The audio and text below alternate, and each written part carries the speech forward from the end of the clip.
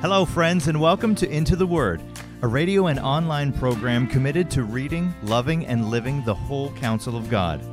Lord willing, our intention is to go verse by verse and chapter by chapter through the entire Bible. Here to continue that journey is our Bible teacher at Into the Word, Pastor Paul Carter. Your word is a lamp unto my feet. If you have your Bible with you, I'd love for you to open it now to 1 Peter chapter 2. I mentioned in the last episode that in this epistle, the Apostle Peter is writing to a group of churches in modern-day northern Turkey who are just starting to endure their first experiences of persecution at the hands of their Roman friends and neighbors. This is not yet state persecution. It is not yet formal persecution. Christians are not being doused in naphtha and used as human torches in the provinces, though that will soon be taking place in the city of Rome. Thomas Schreiner right-sizes the experiences of these particular people. He says the only specific suffering noted is discrimination and mistreatment and verbal abuse from former colleagues and friends, closed quote. So it's not naphtha, but it's not nothing. And so Peter is writing to buttress these people and to prepare them for the realities that are sure to follow. And they did follow. As we mentioned in the last episode, we believe Peter wrote this epistle in AD 63, and it was in fact in AD 112 that the first recorded incident of formal state persecution of Christians by the Roman Empire happened outside the city of Rome, and it happened in this very province. About 50 years after Peter wrote this letter, these same Christians, or perhaps their children, were investigated by Pliny the Younger on behalf of the Emperor Trajan. There were so many converts from paganism to Christianity in this area that it had actually begun to affect the local economy. And so in AD 112, Pliny was commissioned to investigate the church in Pontus, Bithynia, and a significant number of Christians were executed upon confession of faith in Christ. Thankfully, however, that persecution was short-lived. Christians were very useful citizens, and Trajan decided that the empire could not afford to eradicate such useful people. So he wrote to Pliny and ordered him to cease his investigation. So these dark clouds that we're reading about in 1 Peter did in fact turn into a full-blown storm 50 years later. There's a lesson in there for us. Sometimes it takes a long time for discrimination and mistreatment and verbal abuse to turn into actual persecution. And a lot of really good ministry can be forfeited by people overreacting or over-responding to the difficulties that they face. But that's a story for another day. The important point for us here is that Peter is preparing these people for the storms that lie ahead.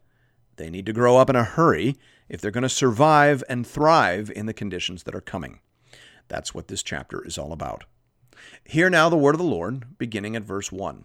So put away all malice, and all deceit and hypocrisy, and envy, and all slander.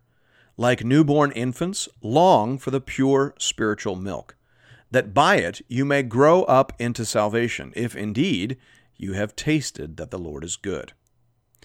I mentioned in the last episode that in the first 12 verses of chapter 1, Peter is relaying the gospel foundation. He is reminding them of what is true and what is sure and what is solid. And then starting in verse 13 of chapter 1, he is commanding and encouraging these people on the basis of those gospel truths. That is the basic shape of most New Testament letters, and it continues to hold true here. From verse 13 of chapter 1 forward, this epistle is command or encouragement heavy. Here in these 3 verses, Peter is telling them how to grow up, or as the Tyndale New Testament commentary has it, how to advance in holiness. That's a good title as well. There are basically 2 things you've got to do, Peter says. You've got to stop doing some things, and you've got to start doing some things. You've got to turn away, and you've got to turn towards. Again, this is right in step with what you see in every New Testament letter. Sanctification is not rocket science. A lot of it comes down to where you turn your head. If you look at smut and garbage and nonsense, then you aren't going to make a lot of progress.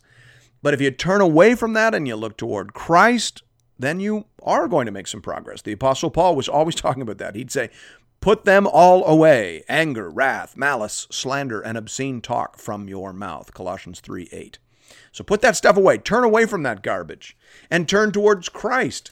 He'd say, and we all with unveiled faces, beholding the glory of the Lord as though in a mirror, are being transformed into the same image from one degree of glory to the next. This comes from the Lord who is the Spirit, 2 Corinthians 3:18. So sanctification is both a miracle and a decision. You have to decide which way you're going to turn your head. If you look at nonsense and filth, then you're going down. If you look at Christ and study the Scriptures, then you're going up. The up is a miracle, but it is a miracle you have to be properly positioned to receive. Now, back to Peter. Peter says we need to look away from malice, deceit, hypocrisy, envy, and all slander, which basically means we need to get off social media, or at least we need to be incredibly careful in how we use those things. The internet appears to have been engineered as a de-sanctifying technology, social media especially so. It stimulates malice. It seems intent on dividing us into teams and tribes. It specializes in deceit. The internet is filled with nonsense and conspiracy theory. You used to have to know something to be an expert. Now all you need is your own YouTube page. And social media encourages us to project an image and to maintain a brand. It stirs up envy. How come my kids don't look like that? How come I can't afford a vacation like that? And perhaps most devastating of all, the internet is a slander machine. It invites us to offer our hot takes, regardless of whether we know something to be true or not, or whether we know the person in question or not, or whether we are really in a position to understand or evaluate what's actually being said or not. We just slander everyone and anyone passing us by on the internet social media highway, and it has to stop. It's absolutely inappropriate for Christians to be a part of that. To grow in Christ likeness, to grow in Christian character, we need to turn away from that. You can either get off it entirely, you probably should, at least for a period of time until you can develop a strategy, or you can learn to use it in a mature and Christian manner. And that will definitely mean using it less and intermittently. Turn away and turn toward. Peter says, like newborn infants, long for the pure spiritual milk, that by it you may grow. I love what Edmund Clowney says here. He says, Christians must be addicted to the Bible. Close quote. Read the Bible. Listen to the Bible. However you get your Bible, get lots of it. You need to be deprogrammed. We all need to be deprogrammed. We need to have the poison of the culture leached out of us and the goodness of the Word of God injected into us, like a blood transfusion. Out with the old and in with the new. That's how you grow as a Christian. Verse 4, as you come to him, a living stone, rejected by men, but in the sight of God, chosen and precious, you yourselves, like living stones, are being built up as a spiritual house, to be a holy priesthood, to offer spiritual sacrifices acceptable to God through Jesus Christ. For it stands in Scripture, behold, I am laying in Zion a stone, a cornerstone, chosen and precious, and whoever believes in him will not be put to shame. So the honor is for you who believe, but for those who do not believe, the stone that the builders rejected has become the cornerstone, and a stone of stumbling and a rock of offense. They stumble because they disobey the word, as they were destined to do. But you are a chosen race, a royal priesthood, a holy nation, a people for his own possession, that you may proclaim the excellencies of him who called you out of darkness into his marvelous light. Once you were not a people, but now you are God's people. Once you had not received mercy, but now you have received mercy. Now go back and look at verses 4 to 5. Depending on your Bible translation, this might sound like a description of what is happening, or an encouragement towards something that should happen. The grammar is somewhat ambiguous, meaning it could go either way. So, for example, the NRSV has here, come to him, a living stone, though rejected by mortals, yet chosen and precious in God's sight. And like living stones, let yourselves be built into a spiritual house, to be a holy priesthood, to offer spiritual sacrifices acceptable to God through Jesus Christ. So that's an encouragement. That's a command. Come to him. Let yourselves be built into a spiritual house. It could also be understood descriptively, as in, as you come to Jesus, he is integrating you into something larger than yourself. That's how the ESV has it. That's definitely true, and it's grammatically possible. Either way, the idea here is that coming to Jesus is a personal thing. No one can do it for you, but it immediately becomes a corporate thing. You become a part of the body, or in this metaphor, you become part of a house. Now, Peter has chosen this metaphor very carefully. Remember, he's writing to a church with a majority Jewish foundation that has now become predominantly Gentile in composition. If you doubt that for a second, go back and read 1 Peter 1, 14 to 18. There's no way Peter says that to a group of Jews. So he's writing to a mixed church, a majority Gentile church. And he is saying that as they come together, they are being constituted into a new temple, a new spiritual house of God. There's no doubt about that interpretation, based as it is on Peter's choice of Old Testament citation. Look at verse 6. He is quoting there from Isaiah 28, verse 6. That's a prophecy in which the prophet said to disobedient Israel that God was going to knock their house down. He was going to grind the house of Israel down to a single obedient stone and then build it up again from there. And the single obedient stone, of course, is Jesus. Jesus was Jewish. Jesus is the single remaining stone, and now everyone has to be connected to him to be included in the new construction. That's kind of the point of the entire New Testament. And that's kind of the point of the parable of the wicked tenants in Matthew 21, the climax of which has Jesus saying in verses 42 to 43, "Have you never read in the scriptures, the stone that the builders rejected has become the cornerstone? This was the Lord's doing, and it is marvelous in our eyes.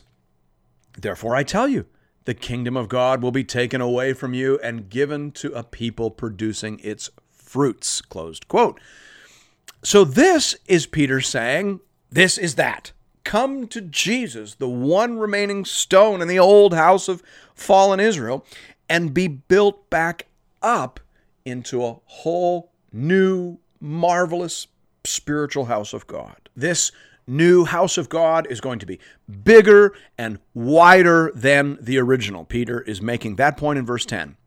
He is quoting, of course, from the book of Hosea, and he is saying, people who were once not considered the people of God are now going to be considered the people of God. The new house is going to be a mixture of Jew and Gentile. It is going to be made up of anyone who is truly connected by faith to the person and work of Christ. He is the cornerstone. If you are united with him, then you are part of this house. You are part of the priesthood. You're part of the nation. Thanks be to God.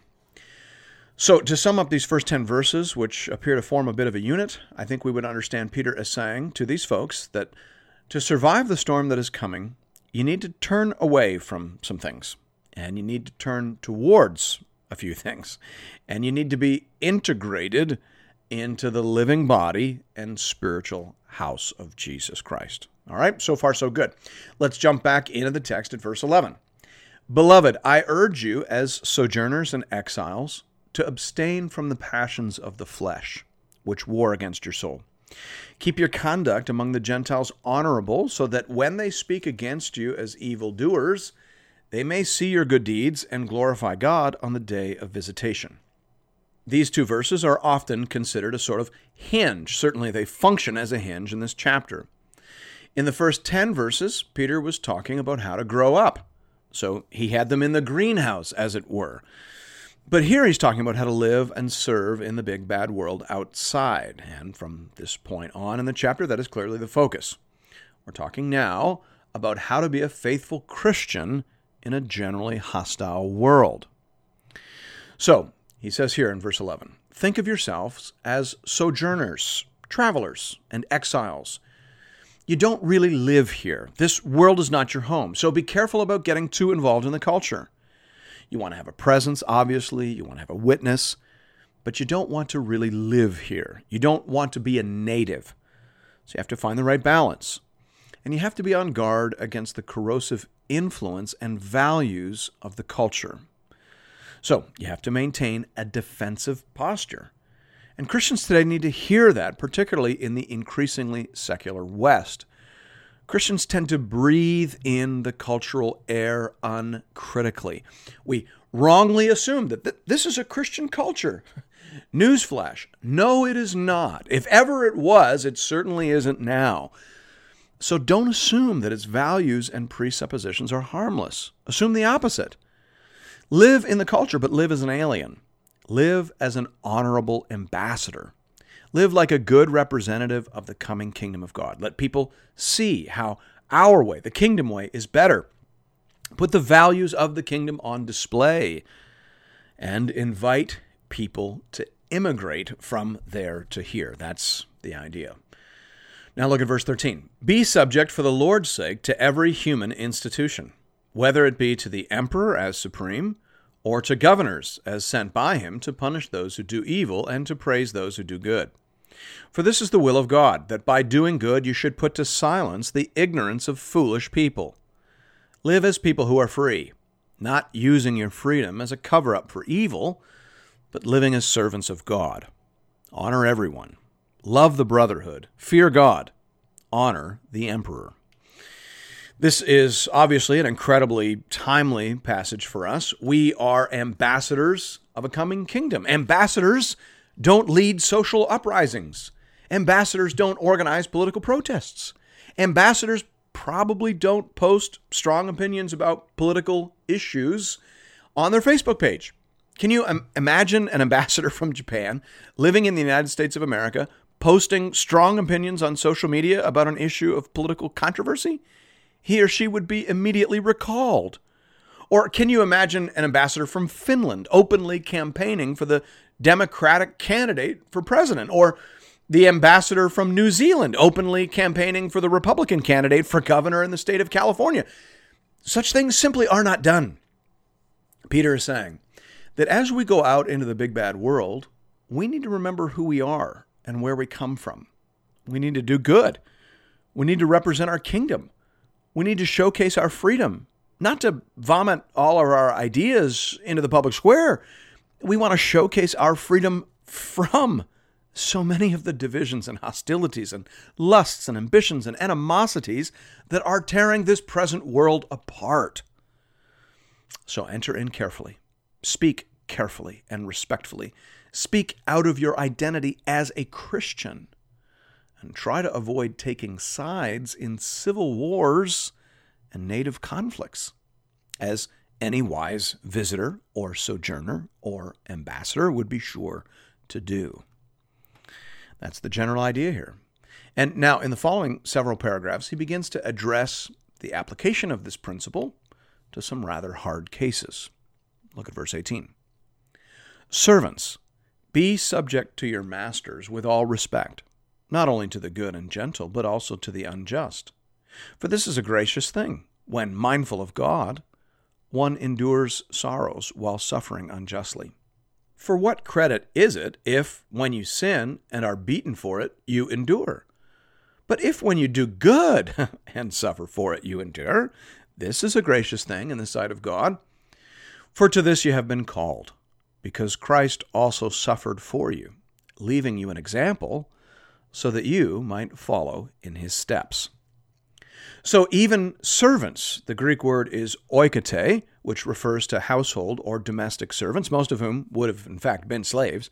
So even if you are a household slave, Peter says, don't use your gospel freedom to rise up and rebel against your master. Rather, willingly submit, intentionally show honor, mindful of God, mindful of the ultimate mission, because after all, that is what Christianity is all about. It isn't about fighting for political and social justice, not directly. You see, the problem is that political and social change, if that's all you achieve, will inevitably underdeliver. You have to change the heart. It isn't merely the abolition of a corrupt institution that brings about change. It is a change in the people who populate and control those institutions. And that is what the gospel uniquely targets. The gospel undermines from below.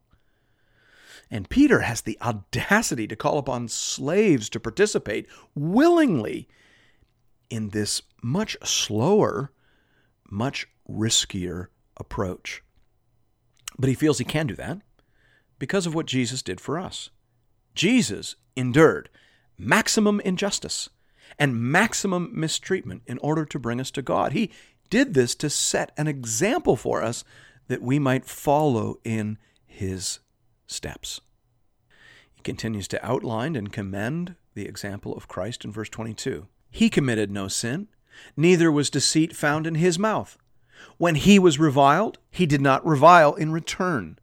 When he suffered, he did not threaten, but continued entrusting himself to him who judges justly. He himself bore our sins in his body on the tree, that we might die to sin and live to righteousness. By his wounds you have been healed. For you were straying like sheep, but have now returned to the shepherd and overseer of your souls. Remember how Jesus saved and changed you, Peter says. Not by fighting the system, not by attacking structures. Jesus saved you by enduring injustice. Jesus saved you by absorbing hostility and abuse. Jesus saved you by bearing your sins in his body on the cross, that we might die to sin and live to righteousness. By his wounds, we are healed. That's the gospel. That's the Christian way. Now walk ye in it. Thanks be to God. Thank you, friends, for listening to another episode of Into the Word. If you're interested in additional resources or previous episodes and series, you can find those at intotheword.ca. You can also connect with Pastor Paul and other Bible readers on the Into the Word Facebook page. Just type Into the Word into the search bar. If you'd like to contribute to this listener-supported program, go to the website and click the Give bar in the top right corner.